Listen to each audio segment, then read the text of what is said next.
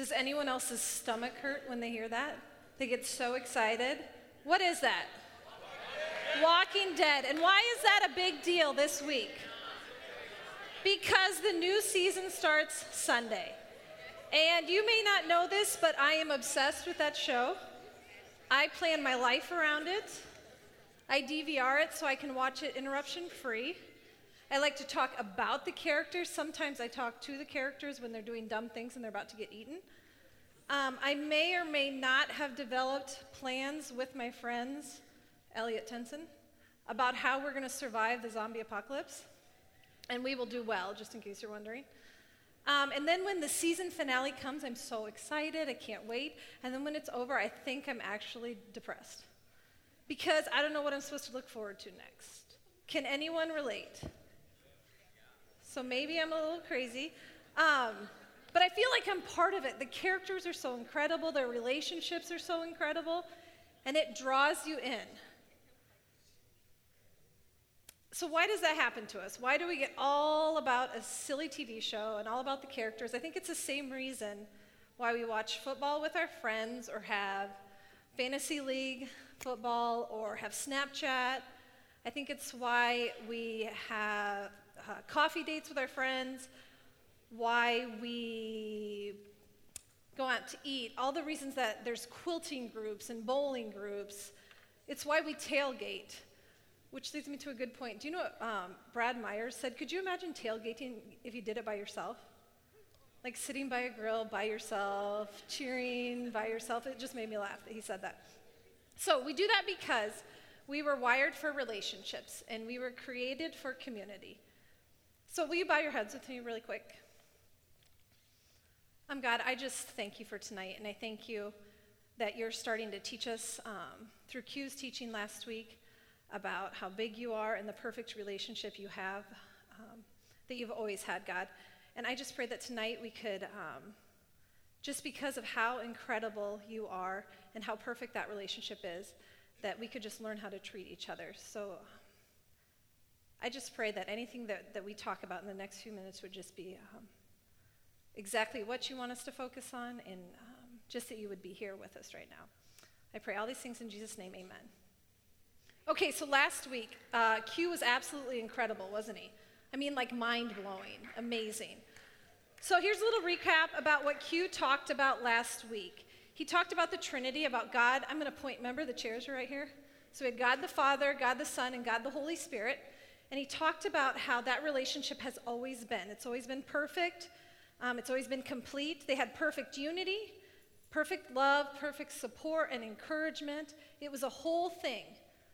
I sometimes thought maybe God created us to like worship him, or maybe because he was lonely, but after Q's teaching, I'm pretty sure that wasn't the reason.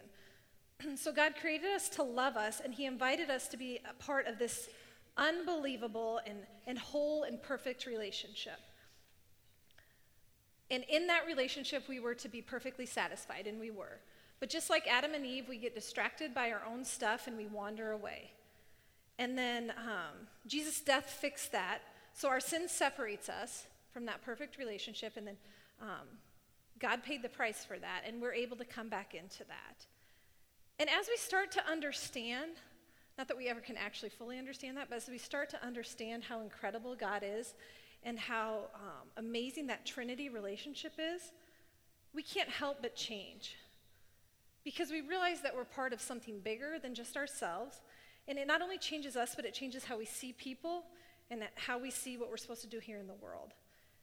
Because once we experience and start to know God, we have this new mission where we start to learn more about God and how much he loves us, and then try to teach other people that too. Because of who God is and what he is, and the fact that he lets me in on that, on the amazingness of that relationship, then that needs to affect my relationship with others. And that's what we're going to talk about tonight. How, because of who God is, how we should treat each other. So all relationships start with God, and the Trinity is our like perfect example of that.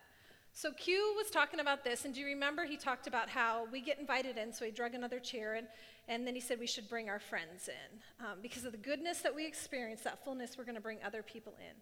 And it all starts with Jesus. And I think to understand what God wants for our relationships with each other, we have to look at how God did relationships when he was here on earth. So we look at Jesus' relationships with his friends, with the disciples.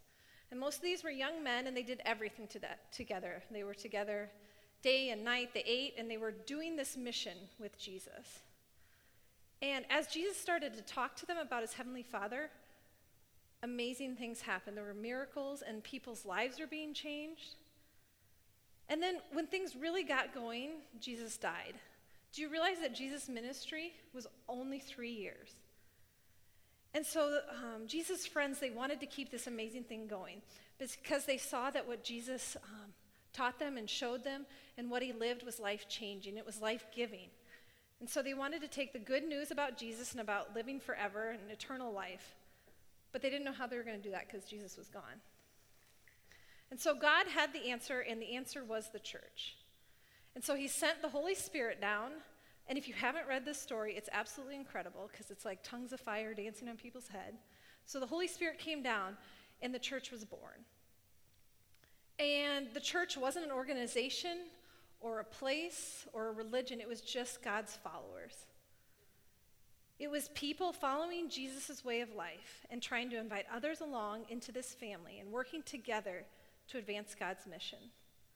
So the church was relationships. You see, God doesn't want us to follow him by ourselves. That's why he created church, which is a group of people who fear God and who follow God. So here's a description of what was said about the early church from the book of Acts. They devoted themselves to the apostles' teaching and to fellowship, and to the breaking of bread and to prayer. Everyone was filled with awe, and many wonders and signs were performed by the apostles. All the believers were together, and they had everything in common. They sold property and possessions to give to anyone who had need. And every day they continued to meet together in the temple courts. They broke bread in their homes and ate together and were with glad and sincere hearts, praising God and enjoying the favor of all the people. And the Lord added to their number daily those who were being saved. This is an absolutely incredible picture of the church. I mean, look at what it says. It says that all people were enjoyed. Not the ones just like us, not just the fun ones, but everyone. It says later in chapter 8 that there was joy in the city because of the active body of believers and what they were doing. If we went a few verses earlier in Acts 4:32, it says that all the believers were of one heart and one mind. People loved the church, and more people were joining the church every day because of what they saw people who loved Jesus doing.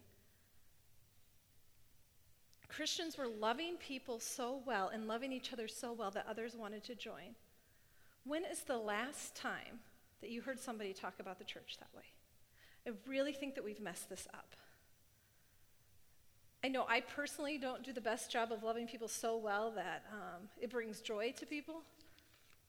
You see, we were meant to live in relationships because that cause others to have joy and where others are treated so well that people say, that's different, I want to be part of that. Can you imagine what your schools would look like, what this town would look like, and what our world would look like if Christians did this well?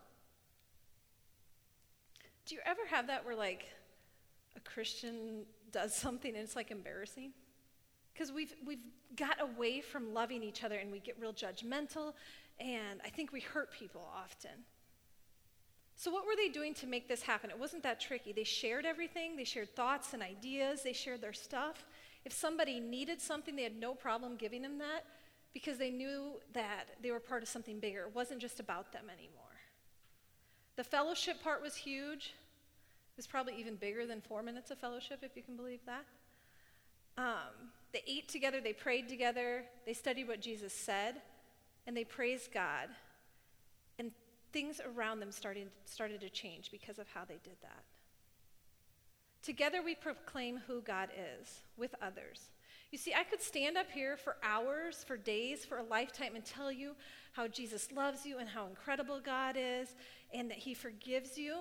But God says, show Jesus to the world. And to do that, I need you guys. You need brothers and sisters in Christ to walk alongside of you so that we can do what people do, which is screw up and hurt each other and then forgive each other.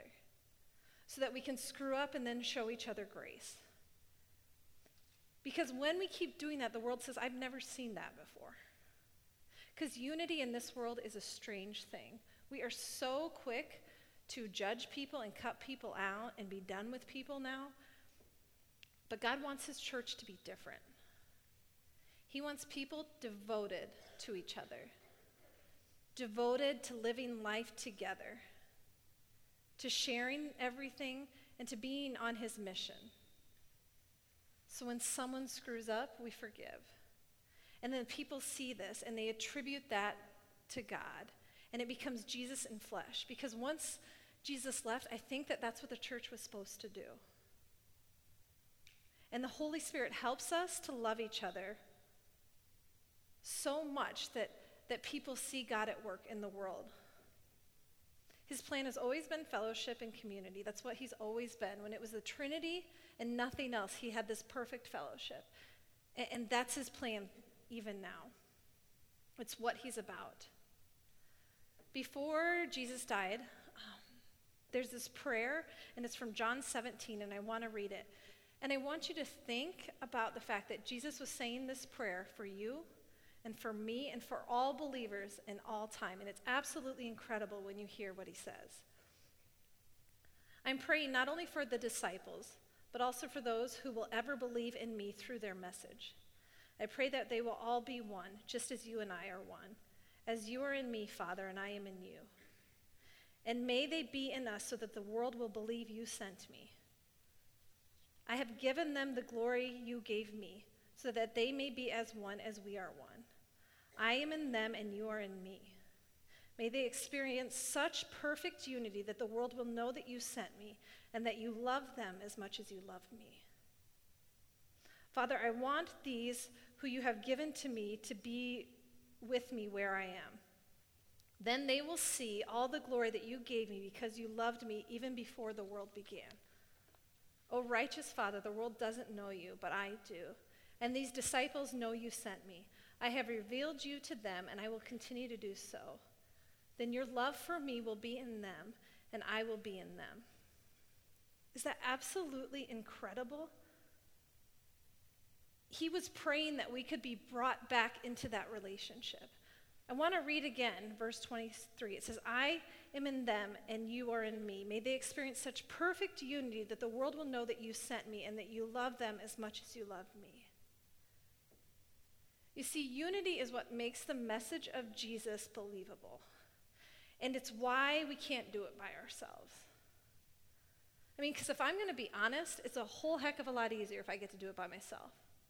Because then I don't have to worry about where you think differently than I do and where you annoy me and where there's personalities that clash. I mean, we all do this, right? I have my faith. I don't need the church. I don't want to be part of a small group. Those 3 people really bother me. I mean, we do this. We think that it's so much easier for me to just follow Jesus by myself because then I don't have to deal with people. Because relationships are hard and they're messy and they're disappointing. But Jesus said, that's not how I want you to show them. We need to show Jesus by the way that we interact and the way that we love each other. We need people with us. We weren't meant to live in isolation. We were intended for something so much bigger. We were meant to be a part of something larger than ourselves, and it's so beautiful when we actually work together and we're of one mind and we're of one soul. 2,000 years ago, Jesus said, I will build my church, and the gates of hell won't stand against it. He's going to do it whether we join him or not, but I mean, that's such an incredible movement that I want to be a part of it. And it's absolutely intimidating to think about. I mean, if you're sitting there scared to death thinking, I can't do this, you're right. But then the cool part is he gives us the Holy Spirit, and it gives us the power and the patience to love each other the way that he wants us to. Jesus said, I'm going to create this supernatural thing, this incredible unity in this gathering of people. And we don't have to force it. I think that's where we go wrong as Christians. We really try hard to make it happen. But it's God who makes it happen. But if we really want to follow Jesus, this is what it looks like. To be part of the church, part of his followers. And I think that people are starting to figure this out. I think I'm starting to figure this out, that it's not about going into a room and everybody standing forward and we all sing songs and say a prayer and then go out and act just the way we were before. But it's about figuring out how to do life together and how to mess up and forgive each other. That's why we put you guys in the situations we do. That's why we ask you to try random small groups. That's why we put you with people that are hard to be around. Because if we can't figure out how to love each other as Christians, how are we going to show the world? When you decide to follow Jesus, this is what you're signing up for. This is what I want us to be. This is who I think that we can be, and I know this is who God calls us to be. And I really think that the practices that connected that first group of Christians, the first church, and kept them focused on Jesus and his mission are still relevant today. Because the truth is, I get so sad and anxious when I look around at the world. And when I hear the pain and hurt that you guys have, I can get distracted and it hurts. And then when I get confused by all the lies that the world tells me, and then when I focus on evil around us, but then Jesus whispers and reminds us that he's always been the answer. And that when he's in us, giving us the power that we need, we can do what he calls us to do, which is simply love each other. He reminds us that he's redeeming us and that he's redeeming the world, and he always has been. And then he invites us to be part of it.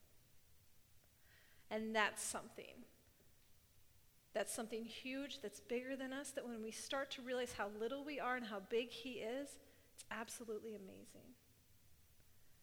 So just like the passage from Acts, it's like, how do we actually live this out? It's not tricky, you guys.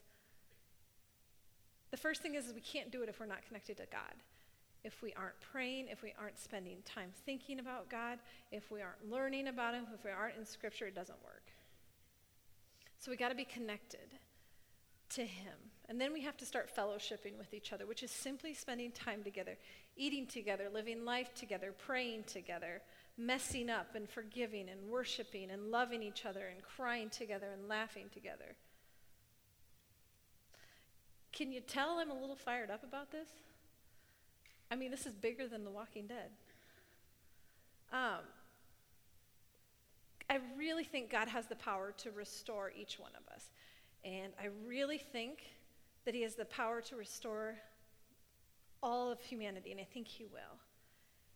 And I think that he desperately wants us to watch him do it and to be part of it. So I'm going to pray, and the band's going to come up, and we're going to spend some time worshiping. So bow your heads with me, please.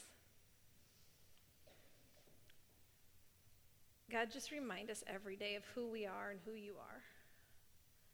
You're so big and complete and whole, and we just stand here absolutely shocked that you even love us and want us to be part of your complete whole relationship. So thank you for that. And it's hard and it's scary to think about loving each other. God, just help us to start a little bit right now, God, whatever it looks like. Going and giving the group of people that we were assigned to try, God, loving friends, forgiving family, whatever it is, God, just give us the strength